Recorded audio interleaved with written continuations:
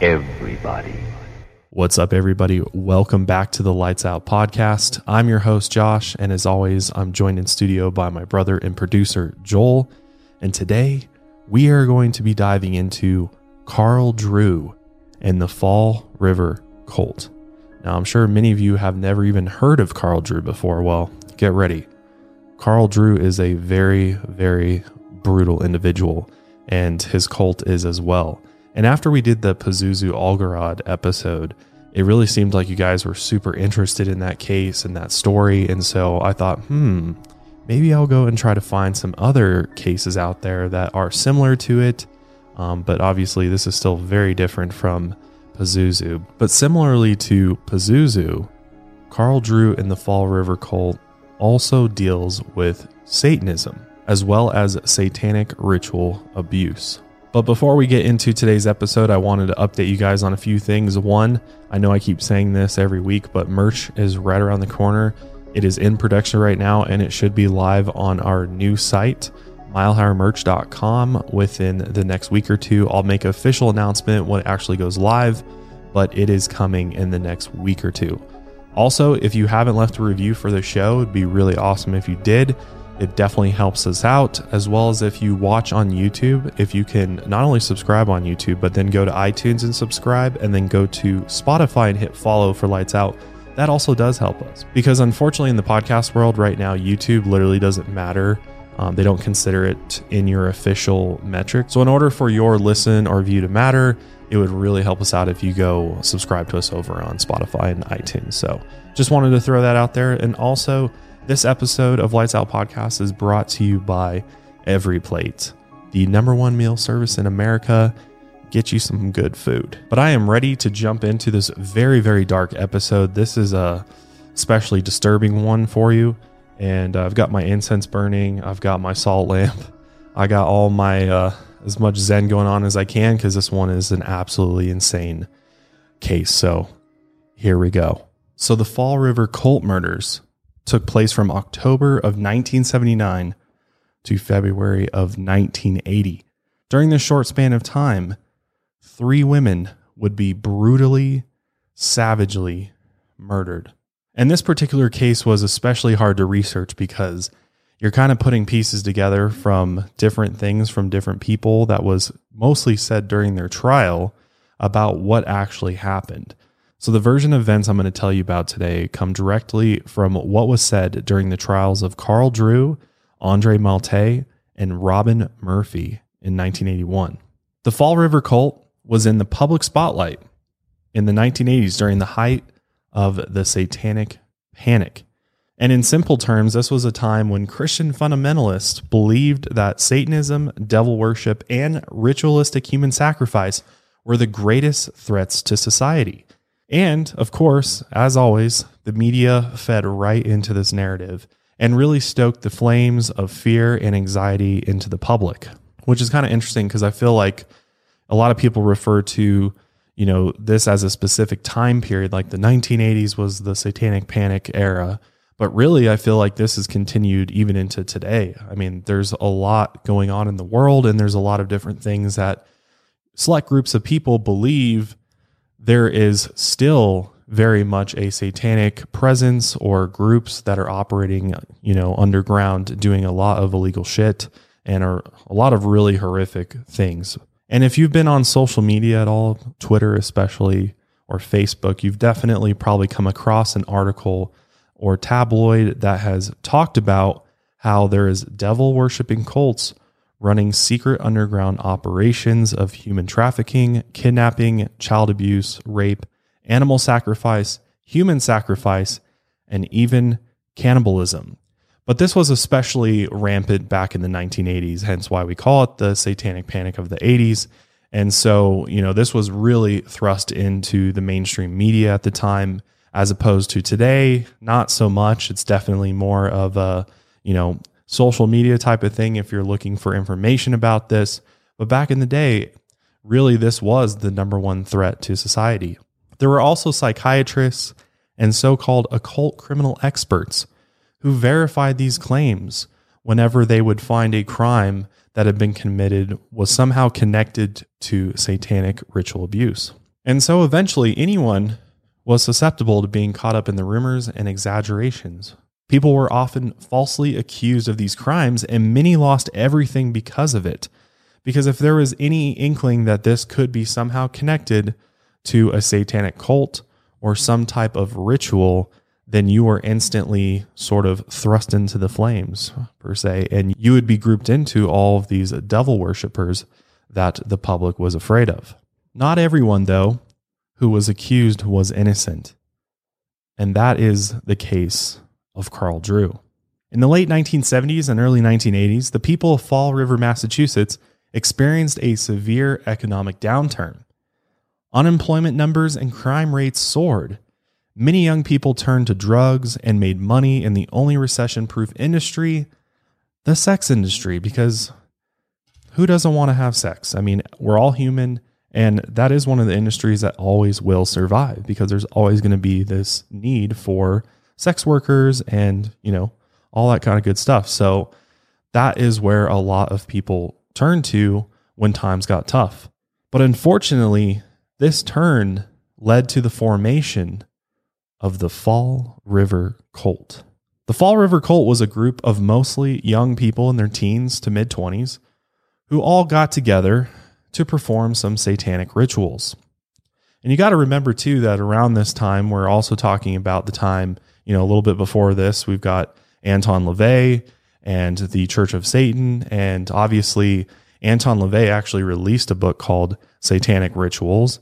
And, this kind of fed into that panic that the public was experiencing. Like there was this takeover of evil people that believed in the devil and Satan and followed him. And just to be clear, when I talk about this stuff, and just so you know, if it makes you feel better, I am not a Satanist. And just because I look at everything with an open mind does not make me somehow, one of them. And if there's any religion that I subscribe to, it is the religion of free thought and open-minded thinking. I don't believe in any religion. So I come at this with a very unbiased look. And again, when we're talking about Satanism, there's a lot of people that are Satanist that are good people that literally just follow it because that's what they are into and that's what they believe. And it's very misunderstood, the actual religion of Satanism. But then there's other people out there that, just like in any religion, take it to the extreme. And that's what we're going to be talking about today, is devil worshiping evil people that believe that they need to do the devil's work. And obviously the devil's work is not good at all. So that is what we're dealing with. So the Fall River Cult really wasn't just this, group of people that worshiped the devil, that did rituals, and that was it. They were a full-blown underground sex trafficking ring operating out of Bedford Street in Fall River, Massachusetts. And men and women served as pimps to young sex workers. And some of the cult members were underage runaways who had nowhere else to turn to. And one prominent member of the group was named Carl Drew. Carl was in his mid-20s, and he was a crucial player in the Fall River Cult. He would organize the gatherings, and he would lead rituals based on his own interpretations of Satanism. There you go. Carl took his own take on it. And this is what we got. The rituals involved chanting, praying, speaking in a strange language. As you can probably imagine, they're probably saying some really weird shit. Speaking in tongues, which is definitely weird to hear. But most of all, physical and sexual abuse was extremely prominent within the cult. Carl even called himself Son of Satan. And he claimed that he basically had the direct main line to the devil, and he could speak with him, and, they were best buddies. So that was kind of how he asserted himself as a power figure within the group. And not only that, when they would do their rituals, he would actually use a human skull and fresh human blood, which is pretty common for these types of rituals. He was also known around town as a violent pimp who would manipulate young women into becoming sex workers. And then when they tried to leave, he'd threaten them with violence if they wanted to get out. Carl had been raised on a small farm in New Hampshire and was physically abused by his alcoholic father. This is a fucking crazy story and definitely is going to fuck him up. But one time his father used a rope to lower young Carl into a well full of dead rats. Imagine that. That would fucking be disgusting and horrifying. And he told Carl that once he got to the bottom, that he was to grab onto a cluster of rats and hold on to them as he lifted him out of the well. Sound like fun? Yeah, what is this? Like, it's a human claw machine with dead rats? Like, who the fuck thinks of stuff like that? Why? What are you trying to do to your son? Are you trying to fuck your son up? Like, Right? that's the fastest way to do it. So obviously, disturbing experience. It's probably going to be traumatic on him. Definitely leave a bad taste in his mouth about his father, that's for sure. And, around death at a very young age. This affected him so much that Carl actually left home, left his family behind when he was just 14 years old. He then settled in Fall River and quickly became a significant player in the criminal underworld that operated there, all the while working his way up to be a well-known pimp and satanic cult leader. The Fall River cult really was the embodiment and the real-life manifestation of everything society and the public feared about Satanists during the satanic panic time period. But this is where things start to get really dark. On October 13th, 1979, the mutilated body of 17-year-old Doreen Levesque was discovered under the bleachers of Dimon Vocational High School. Doreen was a foster child, and if you know anything about being a foster child, it's a very, very difficult life. You're often bouncing around between foster homes, and oftentimes you can end up in really, really bad situations. And unfortunately, that was the case with Doreen. She had actually run away from her current foster home and decided to join the Fall River cult in order to just make money. I mean, that's probably how they sucked these young women in, is they said, hey, you want to make money? You want to get out of your situation? Come join us and we'll help you get money, help you better your life, which clearly did not happen. And she was forced to be a sex worker. When they found her body, though, it was an absolutely brutal scene. Her hands were tied behind her back with a fishing line. Her head had been stabbed and bludgeoned multiple times. Doreen's skull was completely crushed. So probably a absolutely horrific, violent end to her life. I mean, just looking at the autopsy report photo, she literally got bludgeoned to death. The medical examiner also found evidence of severe sexual torture, which you can only imagine what that means. And when this happened, the town was extremely shocked by how gruesome this crime was. Investigators suspected one of Doreen's clients for the murder, as is often the case with sex workers.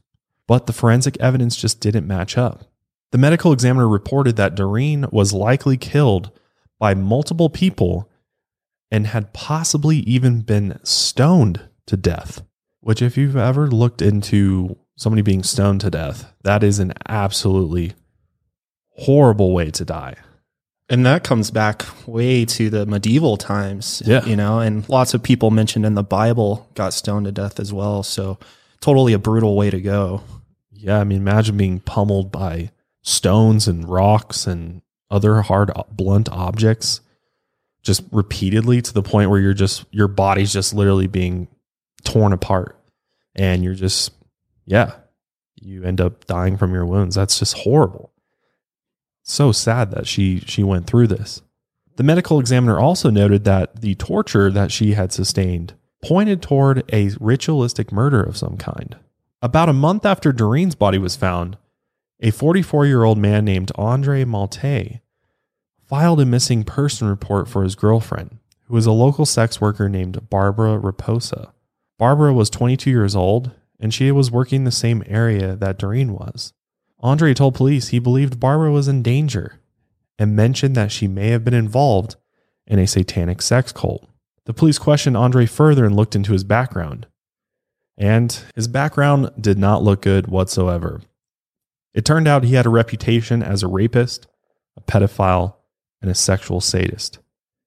But luckily, he had recently converted to Christianity. How convenient, right? And in his first interview with police, he held up a pocket Bible and said, "Once I worshipped Satan, but now I worship Jesus." But through further questioning, he explained that him and Barbara had actually been members of a satanic cult, and that Doreen Levesque was a member too. He also said that both women were sex workers when they disappeared, and he believed that the cult was to blame for their deaths. The police were stunned by the details and were hesitant to believe someone with a past like Andre's. So that's when Andre introduced them to two current cult members, 17-year-old Robin Murphy and 20-year-old Karen Marsden. Robin was both tough and smart, and she was fighting for her place within the cult's ranks. She wanted to be a pimp because she wanted to move away from servicing clients and instead move into a leadership role where she's actually operating the sex ring. Karen, on the other hand, was a runaway and a single mom. She was also addicted to drugs and turned to the cult and sex work to survive. Robin was very level-headed and confident in the presence of police, while Karen was flustered and clearly upset. Robin and Karen were also roommates, and they had an ongoing sexual relationship that they freely disclosed to the police. And during their interview with police, Robin didn't really talk too much, but she did tell police that she had known Andre Malte since she was a child, and that he had been molesting her since she was around 11 years old. When Karen was questioned, though, she went on, getting more emotional the longer she talked. And after doing this big, long rant, she started sobbing uncontrollably and yelled out, "Carl Drew killed Doreen Levesque." And the reason for saying this was because not only was Doreen a member of the Fall River cult, but Carl was her pimp. So he certainly had the opportunity to murder her. But the police had no hard evidence that he was involved yet. The police offered Karen witness protection, but she refused. However, she did tell police that if she ended up being murdered, they should blame Carl Drew. Investigators stayed in touch with her and continued looking into the Fall River cult and Carl Drew. Karen was absolutely terrified that Carl would find out that she was talking to the police, because she knew he would certainly kill her. And she was torn between two worlds. As a Christian, she believed in God and eternal damnation. On the one hand, Carl threatened Karen with a torturous and violent death, followed by an eternity in hell. But on the other hand, Karen knew what was happening in the cult was wrong, and that talking to the police was the right thing to do.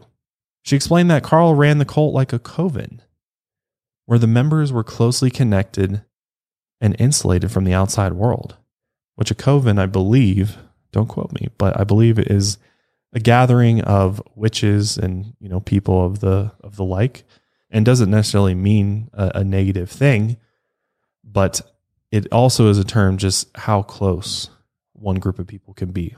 Carl Drew was the leader, and no one was allowed to question him.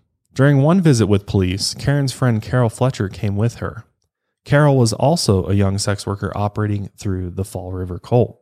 The women ended up taking the police actually down to the Freetown State Forest to show them where the cult met for late night rituals.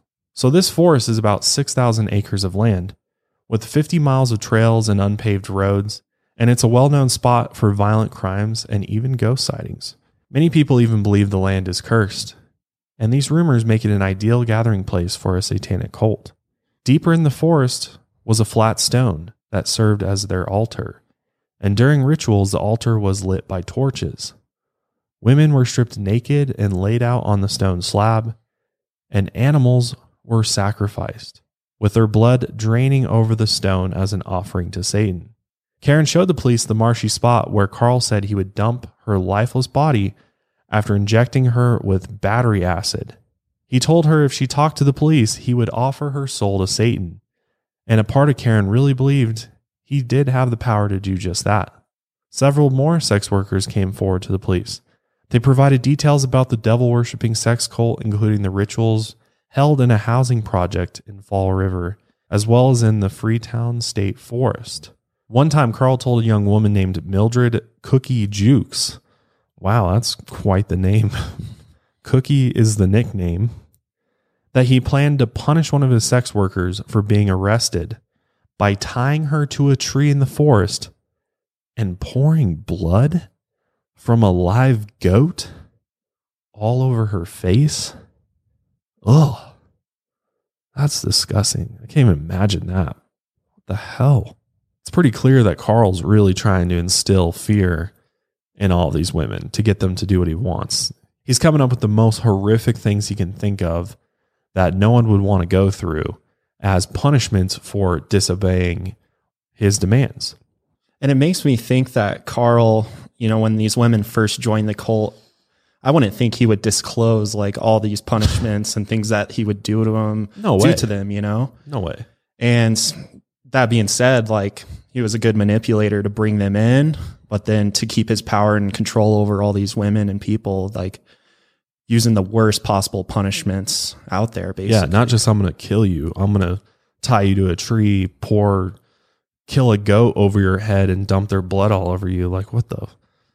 That would scare anybody, I think. So he definitely, as most cult leaders do, they instill this, ruling via fear where, you're just so scared of them that you're not going to cross them and you're just going to do whatever they tell you to do. Investigators ended up going to take a look in the forest and they eventually found a shack. This is almost sounding like straight out of a horror movie. In fact, I just saw a movie on Netflix. It's a Netflix original. I think it's called Ritual something. And I think it might even just be Ritual.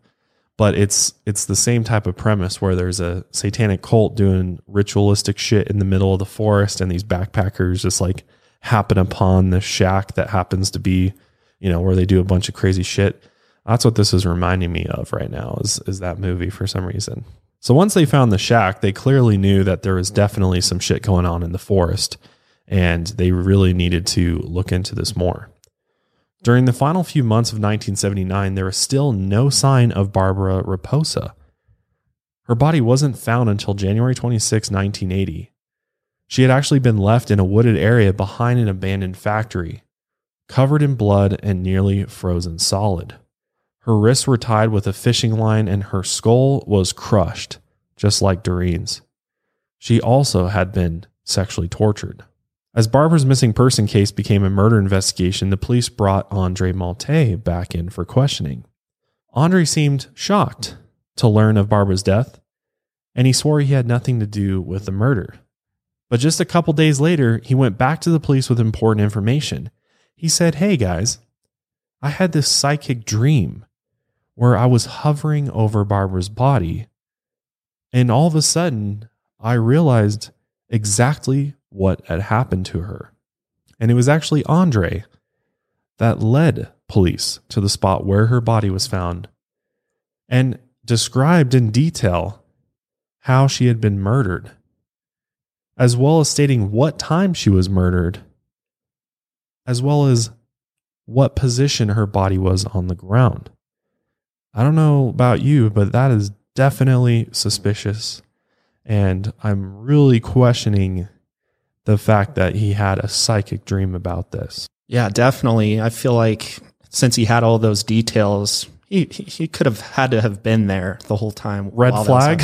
Yeah, exactly. Like, how dumb are you? Like, he's literally saying like, basically I was there. Yeah. Without actually saying I was there. I had a psychic dream. And obviously the police were like, "Thanks, dude. Like, you just fucking told us exactly what we were wanting to know." So they arrested him and they charged him with the murder of Barbara Raposa. At that point, the police ended up bringing Karen back in for questioning. She was very clearly distraught and was just crying and sobbing, tears everywhere. And the police were also convinced that she had actually witnessed at least one of the murders and that they were threatening her in order to keep her quiet. But when they brought her back in, instead of talking about the murders or Carl Drew, she ended up talking more about her roommate, Robin Murphy. And through Karen, the investigators discovered that Robin was manipulative, driven, mentally unstable, and incredibly violent. She was actually introduced to the occult long before meeting Carl Drew. And she was involved in the darkest rituals the Fall River cult conducted. After Andre was charged with murder, The police were surprised when Robin Murphy reached out to them and offered to help explain what had happened now that Andre was locked up, because she was like, now it's safe. The guy who did it is locked up. And not only that, she claimed that she was witness to Doreen's murder and would help in the police's case against Andre. But in exchange, she wanted full immunity for both murders, which, maybe we should think about that for a moment. But no, the police agreed, and she was placed in protective custody. She was eventually sent to Dallas, Texas to stay with a friend in order to be safe. Now, Robin's version of Barbara's murder was a gruesome, gruesome scene. She told the police that she was out driving with Andre and Barbara when they started fighting. Andre stopped at the abandoned factory and pulled Barbara out of the car. Robin said that she stayed inside and watched Andre violently rape Barbara as she screamed. She then watched him beat her and then bash her over the head repeatedly with a rock. He then returned to the car and drove away with Robin, telling her that he had left his girlfriend behind to crawl away on her own. Then he told Robin if she told anyone, he would do the exact same thing to her. Which is crazy that Robin agreed with the police to testify on Andre's behalf on what happened, because even though Andre is locked up in prison or jail, it's as easy as him picking up the phone or sending a letter to somebody on the outside to be like, hey, Robin's a target, take her out. So she's not safe being in protective custody. She's still a huge target. Yeah, I mean, just because you leave town doesn't mean you're safe by any means. So now that the police seemingly had the killer of Barbara behind bars, they still did not know who the killer was of Doreen. And they hoped that Robin's information would help them lead to an arrest. At first, Robin named 2 random men who she claimed murdered Doreen, and the police went out and apprehended these men. But soon after, Robin admitted that she had lied and didn't even know who the men were. And without any other evidence, the 2 men were released because they're probably like, what the hell? Why are you putting me in the middle of this? Then Robin claimed it was Carl Drew and that he had sacrificed Doreen to Satan as a punishment for leaving the cult. Robin then went on to say what happened to Doreen. She said after Doreen left the cult, Carl tracked her down. He brought Karen, Robin, and a friend of his named Willie Smith to a Bedford Street bar that he heard she hung around. That's where Carl found Doreen there, and he ended up dragging her into the car. When she protested, he backhanded her in the face and told her she couldn't afford to work the streets alone. Carl then drove to Dimon Vocational High School, where him and Willie pulled Doreen from the car. Robin said that her and Karen stayed in the car while the men brought Doreen under the bleachers where the women couldn't see what was happening. Robin said it was silent until the men returned several minutes later. She asked what had happened to Doreen, and Carl said, "You don't want to know." Karen and Robin didn't think they had actually killed Doreen, which I'm like, really? You didn't think Carl Drew, Crazy Carl, wasn't going to kill Doreen? That's hard to believe. But a few days later, she's claimed she found out that Doreen had died when she read in the papers about Doreen's body being discovered. And when Doreen's body was found, it was immediately clear that she had been sadistically tortured before she was killed. There was obvious evidence of rape and blood everywhere. It didn't seem possible that Karen and Robin wouldn't have heard anything, right? Like, come on. If somebody's being brutally bludgeoned to death, there's going to be screaming, there's going to be noise. Also, you got to think that after Carl and Willie killed Doreen, they would have been absolutely covered in blood everywhere. So there probably would have been blood on Robin as well, especially if she had actually been there or assisted in the murder itself.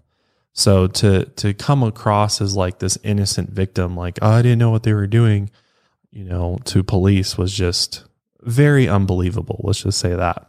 And every time Robin talked to the police, she would add more details about Doreen's death until it more closely matched the crime scene. Imagine that. But her continually changing story made the police very uneasy about her credibility as a witness. As the police stayed in close contact with Karen, she also told a different story. Karen said that Robin was directly involved in Barbara and Doreen's murders, and that she actually forced witnesses to help mutilate the women's bodies. Investigators believe this was a tactic to make sure no one talked to the police, since they were directly linked to the murders. But the police still had no hard evidence for Karen's claims, and as a drug addict who refused to testify, Karen's version wasn't at all useful to the investigation. And during Karen's final interview with police, she broke down sobbing. She told them that she knew she was going to be next, that they were going to come after her, and she believed she was going to be murdered as a sacrifice by the cult. The police, however, they're like, okay, well, maybe, but they still weren't exactly believing everything she was saying. But they planned to interview her again in a few weeks. But unfortunately, they never got the chance. On February 8th, 1980, several cult members gathered late at night for a ritual near Westport, Massachusetts. The group included Carl Drew, Carl Davis, Carol Fletcher, and Robin Murphy. And everyone there knew the real intention of this ritual was going to be a human sacrifice. Karen was deathly afraid for her life, horrified by all the gruesome violence she had witnessed, and desperately wanted out of the cult and to get as far away from Carl Drew as she could. And unfortunately, Carl knew this. And as punishment for her betrayal and wanting to get out of the Fall River cult, Carl Drew decided that she would be their human sacrifice. And what happens next is just extremely violent and dark. During the ritual, Karen was tortured mercilessly. She was forcibly pulled from the car by her neck and by the hair, which actually ripped out of her skull. This one just sends shivers up and down my spine. Her fingernails were then torn off one by one. Oh, God. Seriously, I can't even imagine that. It's just so horrible. Being tortured to death is just the worst thing that could possibly happen to you.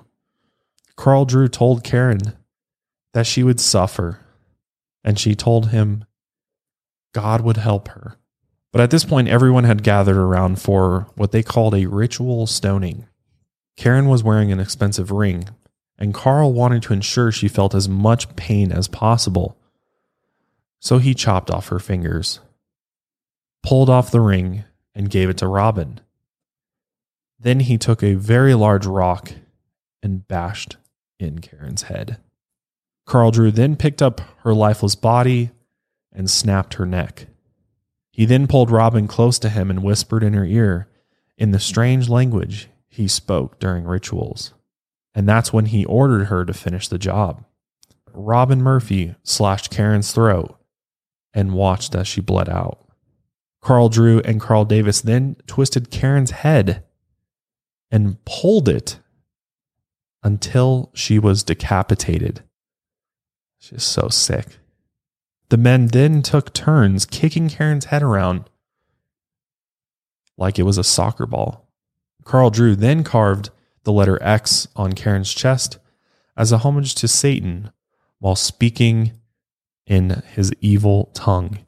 At that point, he offered her as a sacrifice to the devil. Carl then used Karen's blood to smear an X on Robin's forehead, which proceeded with him raping the headless corpse. And then he ordered Robin to perform oral sex on it. And once the ritual was complete, they dragged the body further into the woods, soaked it in gasoline, and lit it on fire, where they then all stood around and watched it burn. Karen was actually reported missing the very next day on February 9th, 1980, but she wouldn't be found for months later. On April 13th, when a man was clearing land near Deville Pond in Westport, when he discovered a piece of a human skull, which he immediately contacted the police. It was then that investigators discovered human skull fragments, ripped out clumps of hair, small pieces of cloth torn from a sweater, one high-heeled shoe, and jewelry in the woods around Family Beach in Westport. They also discovered the decomposing bodies of 3 cats and bones from a sheep. Investigators were able to compare the top half of the skull to an x-ray Karen had in 1978 for some sinus issues that she had. And that's how they actually determined that the bone belonged to her. But they were never able to find the rest of her remains. A half a mile from the crime scene, investigators found more of Karen's belongings, including a ring with a devil symbol on it. And as you can imagine, the officers that discovered all of these things were very uncomfortable. Even the most seasoned law enforcement officers were very queasy when they came upon these remains. After this discovery was made public, witnesses started coming forward. Carol Fletcher, who had gone with Karen and the police to Freetown State Forest, told investigators that Karen was murdered by Carl Drew and Robin Murphy. She also said a man named Carl Davis was involved as well. Carl Davis, again, was a friend of Carl Drew's and a local pimp in the Fall River and Providence, Rhode Island area. Carol said she knew who was there because she drove them to the woods herself to perform the sacrifice. Another person that came forward was named Sunny Sparta, and she talked about the gatherings that took place in her home and how she acted as a sort of mentor or protector to young cult members. She said that her and Robin had been sexually involved in the past and that Robin had called her and actually confessed to her to killing Karen. She also talked about Barbara Raposa and Carl Drew and the gatherings they had in the Freetown State Forest, where they sacrificed stray cats and goats to Satan. The blood of the sacrificed animals was then always poured over the cult members' heads as a baptism.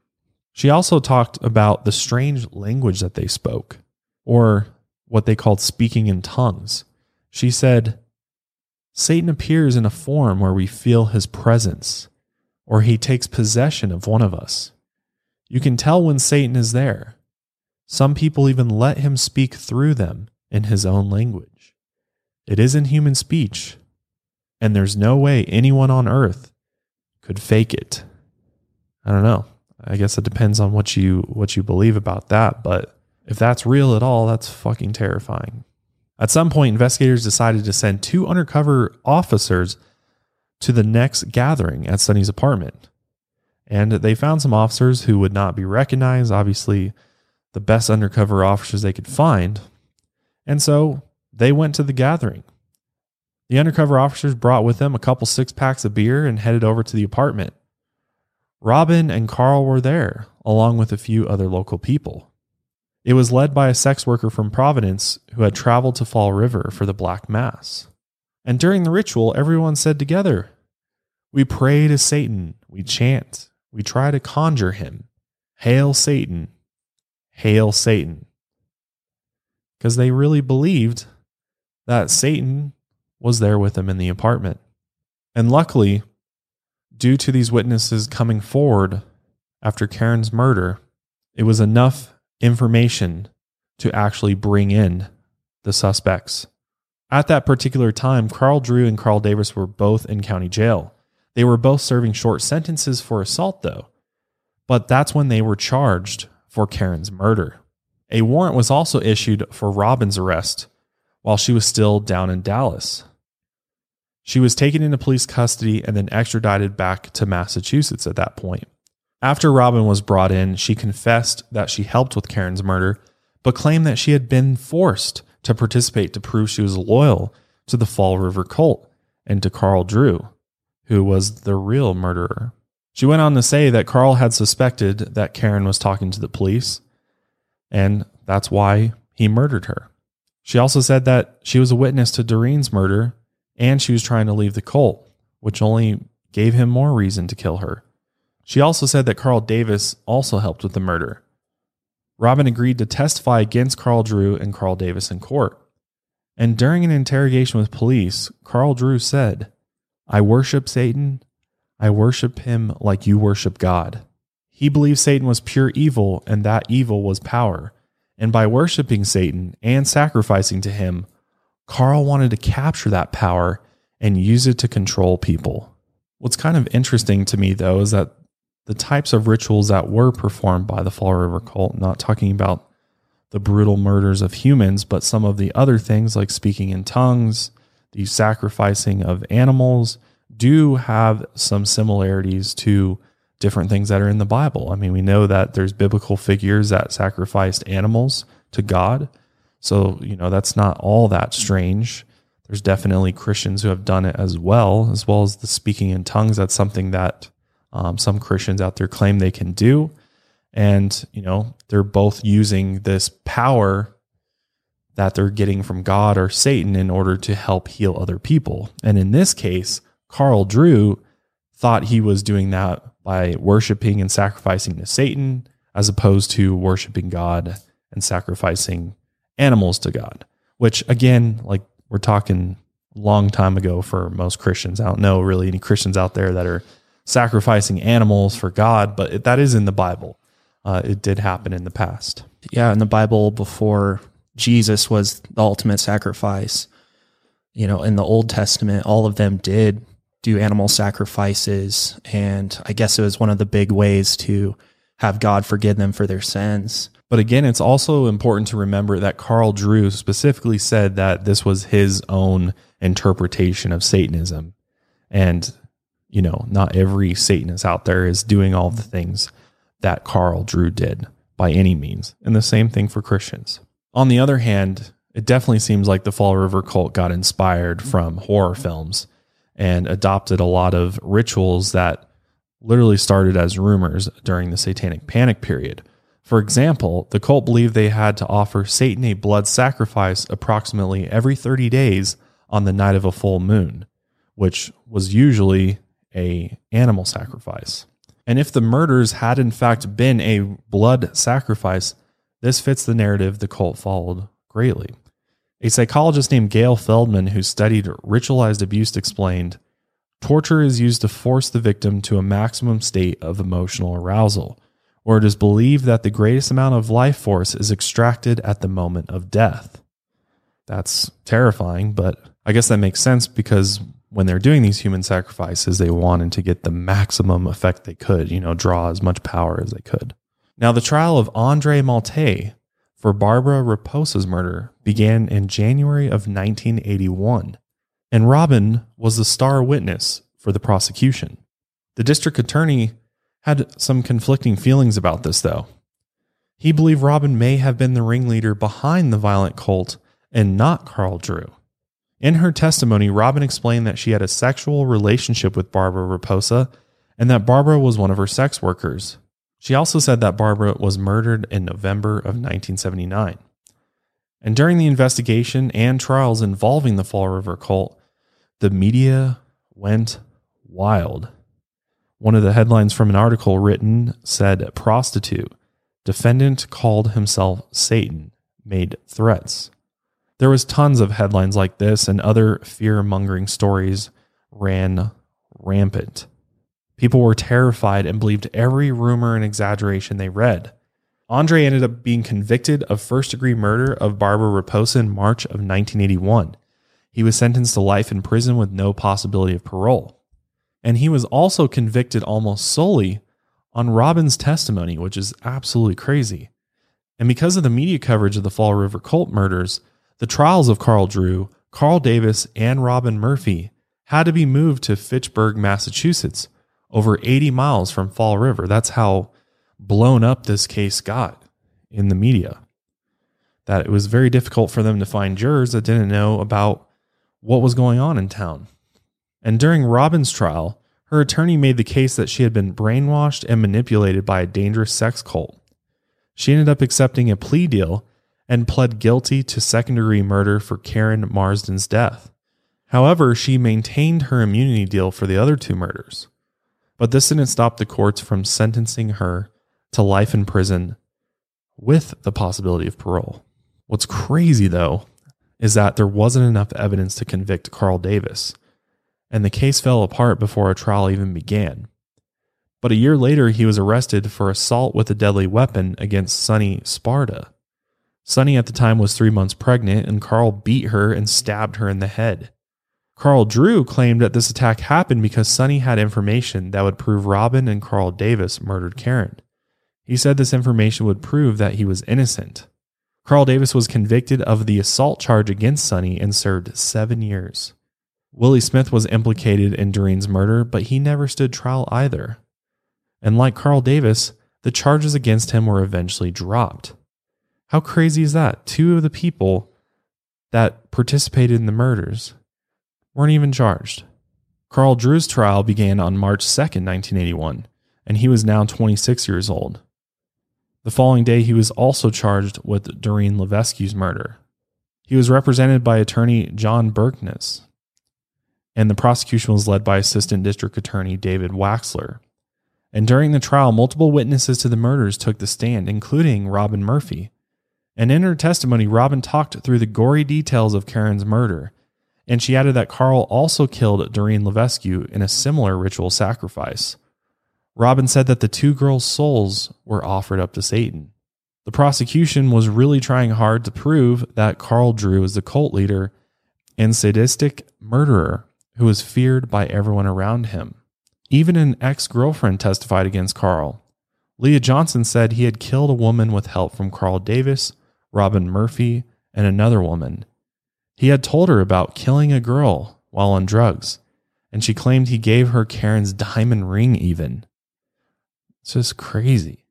In Carl's trial, the jury deliberated for only 3 hours because I'm sure they're like, this guy's 100% guilty.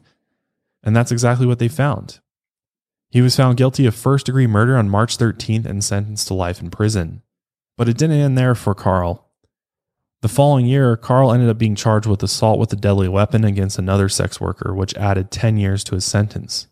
Despite being found guilty for his crimes, Carl filed a direct appeal of the verdict and requested a new trial.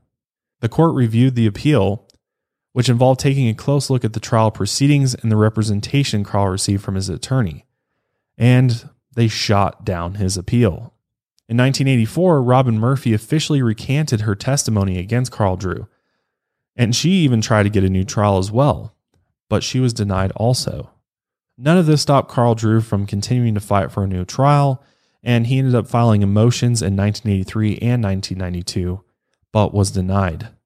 Andre Malte, however, died in prison in 1998. In Andre's last years, he was so severely mentally ill that he believed he was an agent for the police. In the spring of 2004, Robin Murphy testified at her parole hearing that she didn't remember the murder or talking to the police. She said she had no recollection of pleading guilty or testifying in court. She said, "I believe Carl Drew was guilty of killing Karen and many, many other women in the area. I believed he belonged in jail, but also knew justice was not taking place. So I made the story up." She said she didn't witness Barbara's murder and that her testimony at Andre Malte's trial was also a lie. Robin had made up the story about Andre as revenge for him molesting her since she was a child. And crazy enough, the parole board believed her testimony. She was granted parole and released from prison on January 10th, 2004, after serving 24 years in prison. That is absolutely crazy. I mean, the fact that she lied about all that when she knew everything that she said prior was completely true. And I mean, it just shows that she was just only looking out for herself to, get out of prison and stuff. But that's like the worst thing you can do is take back everything that you said about somebody who did these horrific crimes. It just doesn't make any sense to me. I think if anything, it just shows her true colors, like she's only cares about herself in this life, and she doesn't care who she has to lie about in order to make her situation better. And I just can't believe they believed her. Like they continued to sort of give her way despite all the things that she had lied about. It's kind of crazy to me that they approved her parole. In 2005, Carl Drew and his lawyer Michael Cutler appealed for a new trial. Michael argued that Carl's previous attorney, John Burkus, failed to provide adequate representation for his client, making several careless mistakes that resulted in a guilty verdict. Michael also alleged that new eyewitness statements refuted those offered during the trial, and that the police were involved in witness tampering. The case ended up being heard by Superior Court Judge John Connor Jr. in January 2005. A total of 24 witnesses were called over the 11-day hearing. Robin Murphy even testified at the hearing. She claimed that she had no memory of the day of the murders or of speaking to police between April 29th and May 1st, 1980. She also said she had no memory of testifying and that she had been pressured by the prosecution to testify against Carl. Robin also told Judge Connor that the prosecution had controlled her testimony and dictated the story she was to tell on the witness stand.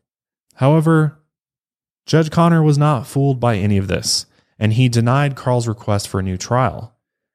And much of the reason for this was based upon Robin's testimony. The judge didn't believe a word of it, because any smart human would have thought the same. This woman is a liar and manipulator. And even in his statement that he gave, the judge said that based on testimony from fellow sex workers and from investigators, Robin was clearly a smart woman, but she was also manipulative, controlling, and extremely violent. He believed everything she said was in her own self-interest, and it was in her best interest to deny any memory of the murders, cooperating with police and the trial, as she had done at her own parole hearing. Because she was like, yeah, it worked, so why don't I try to do it here as well? Judge Connor also said that Robin was careful in her testimony not to contradict the story she told the parole board, which resulted in her release. I find that her only interest at this hearing is in telling the story that will keep her on the street, and she did not let the truth stand in her way. Other witnesses also recanted their testimony from the trial, including Sonny Sparta, Leah Johnson, and Carol Fletcher. Carol Fletcher said she had been on drugs at the time and was pressured by police to tell the version of events they wanted to hear. Carol then claimed that Robin Murphy was the sole murderer of Karen Marsden.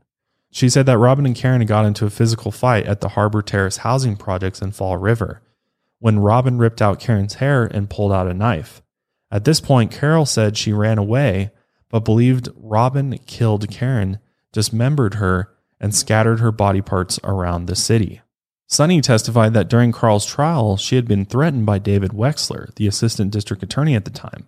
He told her that if she testified for the defendant, he would make sure she ended up behind bars.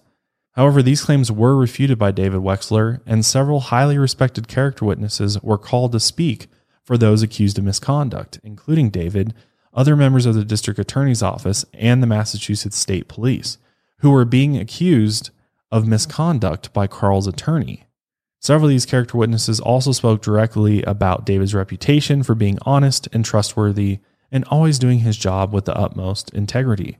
But the judge did not believe Sonny Sparta, Leah Johnson, and Carol Fletcher were credible witnesses, and he found no evidence of mistakes or misconduct by Carl Drew's first attorney, John Burkus, while representing him at his first murder trial. Obviously, this was a huge blow to Carl Drew and his attorney, and they were very disappointed by the judge's decision. And his attorney even said he completely believes in Carl's innocence, which is honestly laughable. After the judge denied Carl of a new trial, that pretty much shut him down for good. What's crazy is that 7 years after being released from prison, Robin Murphy got pulled over by a state trooper in 2011, and a passenger of hers that was with her happened to be a heroin addict and had possession of heroin, and therefore they were both arrested for it because it's a violation of her parole to be around that. And as a result, Robin was sent to a maximum security prison in Framingham, Massachusetts. She then served 6 years there and then sought parole again in 2017. And her argument for seeking parole is that she's a changed person and that anything that she would have done when she was 17 was the past, and there's no way anything like that could ever happen again. And plus, she's still maintaining her innocence in all of this. And during this hearing, family and friends of the victims had to not only relive all of the horrors of the past, but they also begged for the parole board not to free her. So just to give you an idea of what Robin Murphy sounds like and give you a little bit more insight into this case, I'll go ahead and play a clip of the parole hearing. I'd like to begin by apologizing to Ms. Marsden's family for putting them through this once again. I feel that I am a different person today, certainly than I was at 17 years old. Honestly, I'm on the victim's family and friends side here because she's clearly a pathological liar. And despite saying that she changed and that she's been a role model in prison, she's completed all these programs in prison, that she's ready to be back out in society, I don't know if I trust her. I don't know if I trust her to, not do something like this again, or just break the law for that matter. And the fact that she said she's changed doesn't bring those victims back. So, I mean, at the end of the day, she should serve that punishment completely for what she's done. 100%. And somebody's got to do time for this, because on the other hand, we've got Carl Drew over here who has said that he's innocent, and he's maintained his innocence since he was initially arrested. He has said that he never took a deal because he believed the justice system would prove him innocent as long as he told the truth. According to him, Sonny Sparta, Leah Johnson, and Carol Fletcher were all threatened by the prosecution and told that if they said anything that might help Carl, that they would be thrown in jail, which may or may not be true. We don't know. Sonny had a 2-year-old special needs daughter and no family or friends who could care for her if Sonny went to jail. So of course she's going to go along with the prosecution if that was the case. And at the trial, Sonny pled the fifth because she didn't want to lie. Leah had 3 cases pending against her, and the police threatened her with longer sentences and said they would take away her children. So there's incentive to testify against Carl there. Carol witnessed Robin Murphy killing Karen, and later Robin told her to blame Carl Drew and Carl Davis and say that Carl Drew forced her to slit Karen's throat. Carol ended up being too scared to testify and fled to Washington State, but the police ended up finding her and dragged her back to Massachusetts to testify. Carol was so scared that she actually tried to end her life by jumping out of a window. But again, she was forced to testify and repeated Robin's version of the murder. Afterward, apparently she tried to recant her testimony, but Carl Drew didn't learn about that until much later. Years later, Carl also learned that his first attorney, John Berkness, also never practiced criminal law before his case, and never did again. Which obviously anybody in that situation is going to say, hey, like, this is clearly not fair, and, this is evidence that I need a new trial. To explain why Robin blamed him for the murders, he said he had once slapped her in the face, and that's when she decided he would take the fall for her. Carl has also claimed that Robin was the one that killed all 3 women, including decapitating Karen Marsden. For further proof, Carl pointed to Robin's testimony at her parole hearing and at his evidentiary hearing.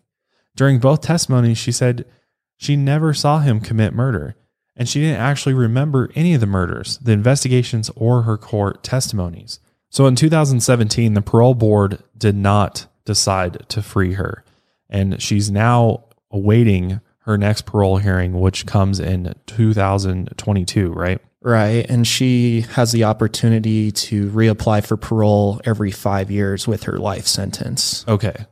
So luckily they did not fall for her a second time, and they've kept her behind bars because I believe that she is guilty of these murders. I think she might even be the, sort of ringleader here. Like, I think Carl Drew's definitely involved and, definitely was there probably. And honestly, I think he probably participated in it, but ultimately maybe it was Robin who kind of headed up the whole cult itself. I mean, it seemed like she did have some power over him. But at the end of the day, I feel like Carl was the one who had all the power in that hierarchy because he made everyone else below him do all the dirty work for him. So, obviously he would be kind of one of the last police's suspects, but, he did threaten Robin multiple times and everyone else that, hey, if you don't do X, Y, and Z, I'm literally going to torture and kill you. So, I mean, the fact that Robin did that was mainly because of Carl. Yeah, and I think that both of them are in the exact place that they should be. They both should be in prison for the rest of their lives, and hopefully no parole board releases either of them. And honestly, I don't think Carl really deserves a new trial. I don't see enough evidence there to allow him to get a second chance. And even then, I feel like another jury is going to find him guilty of the murders as well. So I don't think it's going to exactly help his case. I don't think he has enough there to say I'm completely innocent per se. I think it's just such a mess. And I mean, that's why I was unsure about the parole hearing thing, is because in some places that we read that it sounded like she was released, but I'm pretty sure Robin Murphy is still in prison awaiting her next parole hearing. But one of the reasons for Carl Drew especially saying he needs a new trial and maintaining his innocence is that it's believed that the investigators of this case may have actually manipulated witnesses here, mishandled evidence to ensure that anybody that claimed they were a devil worshiper was punished and put in prison. Because a lot of these investigators, I guess, are suspected of being devout Catholics. So obviously they would want to put anybody in a devil cult into prison. And yeah, I mean, there is a possibility that there was some mishandling of the case here, and they were, kind of screwed because they were in this satanic cult. But at the end of the day, I think, these two absolutely need to be punished for the 3 murders that they committed. But over the years, there's definitely been other rumors and claims of police corruption that resulted in legal entanglements. And even the town of Fall River has definitely had its own issues as well. But one detective who actually investigated the Fall River cult murders, named Paul Carey, has his theory about what he believes really happened and what he believes the cult was all about. So he said that he believes Robin Murphy was the true cult leader, and that the murders were motivated not by ritual sacrifice, but by jealousy. He said, "I still believe that Murphy was the real ringleader, not Carl. That Levesque was murdered because Murphy was also in love with her and became jealous when Levesque started seeing Drew. I believe Murphy and Marsden were present when Levesque was killed. And I think Robin killed Raposa because Raposa was in love with Andre. Robin admitted that her and Barbara had previously been lovers, and I believe Robin killed Karen because of the 2 previous murders. Karen was at the scene of those murders, and I believe Robin knew she was the weak link that would get them convicted." And I think that this detective might absolutely be on to exactly what was going on there, that maybe it wasn't, all about the ritualistic killings and all of that, but more about just jealousy between lovers. Like, clearly Robin seems like the type who would probably get jealous if, Carl started stealing her women. And yeah, maybe this is exactly what happened to them. I mean, we won't ever really know, but it's definitely one theory that's there. But disturbing rituals and devil worship didn't start or end with the Fall River cult or the Freetown State Forest. In the fall of 1978, a 15-year-old girl named Mary Arruda was kidnapped. 2 months later, she was found tied to a tree in the forest, dead from asphyxiation. A cross was also found nearby, and James Cater was convicted for her murder, but many believe he's innocent and that Mary Lou may have been in fact sacrificed by the Fall River cult. The Freetown State Forest continued to be a hotspot for cult rituals for years after the Fall River cult. In 1988, a hunter found a hidden bunker and notified the police. And inside they found animal carcasses and bones, a rusty knife, pieces of children's clothing, and a collection of dolls with gouged out eyes. Also around this time, a dozen calves were brought to the forest, tortured and mutilated. And perhaps most unsettling was the desecration of a small cemetery from the 1800s. A woman named Elizabeth Gregory, who was buried there in 1868, was pulled from her grave and stolen during the 1980s. And some people in Fall River believe that there is still an underground society of devil worshippers that still operate in secret, kidnapping, murdering, raping, and sacrificing animals and humans in the name of Satan. Man, what a wild story this is. I don't know if there's anybody out there that is from this area in Massachusetts. I'd be curious to know if you have even heard about this or if this is even still a thing that people are concerned about. Because, yeah, there could absolutely still be some type of satanic activity going on out there, especially out there in the forest. It seems pretty clear there's something still going on. But can you imagine walking through any forest for that matter and just coming across like this beat up old shack, and then you walk in and there's just like, there's dolls with no eyes and skulls and carcasses of animals laying in it? Like, would you stay and investigate, or would you turn around and run? I would definitely turn around and run. I mean, I don't want to fuck around with any of that. And, it is kind of surprising how authorities haven't restricted the access to the forest. I mean, I get it's huge and everything, and it can be hard to maybe monitor all the activity that's going on. 6,000 acres. That's pretty big. Well, you got to think too, like there's probably tons of places in the US where this kind of stuff is going on. Like there's so much national park lands. There's so much areas of, places that are so remote that nobody goes by, like that you could easily do shit like this and nobody would ever find it. And I mean, I really do believe that there's probably a large number of cults out there that are operating in remote places in forests and other, areas where people don't go often, and doing things exactly like what Carl Drew and Robin Murphy did with the Fall River cult. I think that this is definitely not an isolated issue, that there's probably far more out there that have yet to be discovered. And obviously, there's probably a lot out there that have avoided detection, good likelihood of that still going on. And I feel like the Fall River cult definitely gave, Satanists and Satanism a really bad reputation, because like we were saying earlier, not all Satanists are bad. And, I get that they may seem to worship the devil and everything, but this cult and the fact that they use torture and human sacrifices and all of that is just beyond like fucked up. And the whole case, super messy. How at the end, like that investigator was thinking that there could have been like a love triangle going on, which to me does maybe explain why these murders were so brutal and, relentless. But I mean, at the end of the day, there's Satanists out there today who would never kill somebody like that or torture. And, so overall, I just feel like it gave Satanism a bad reputation with this story. Yeah. And I mean, especially with this happening during the Satanic Panic, like it's very possible that this was blown up and portrayed as, these crazy ritualistic murders because of just the time period and how, scared people were of anybody that claimed to worship the devil. Because I mean, I get, some of it is definitely ritualistic for sure. But, at the end of the day, was it all in the name of Satan? Was it all in the name of evil? Or was it just a really messy cult that fell apart from the inside, and, they kind of took out each other? Like they knew that if, one person gets out, they're going to expose everybody else. So, they had to sort of take each other out in order to eliminate sort of, all of the shit that they had done together. So I don't know. I really want to know what you think about this case, because it's really still up in the air, I feel like. And hopefully, Robin Murphy never gets released from prison, because I really do think she is probably the mastermind here and definitely involved in the murders, if not the sole one who did them. I think Carl Drew's definitely guilty as well in a lot of aspects, but I do kind of wonder a bit, how much did he really do?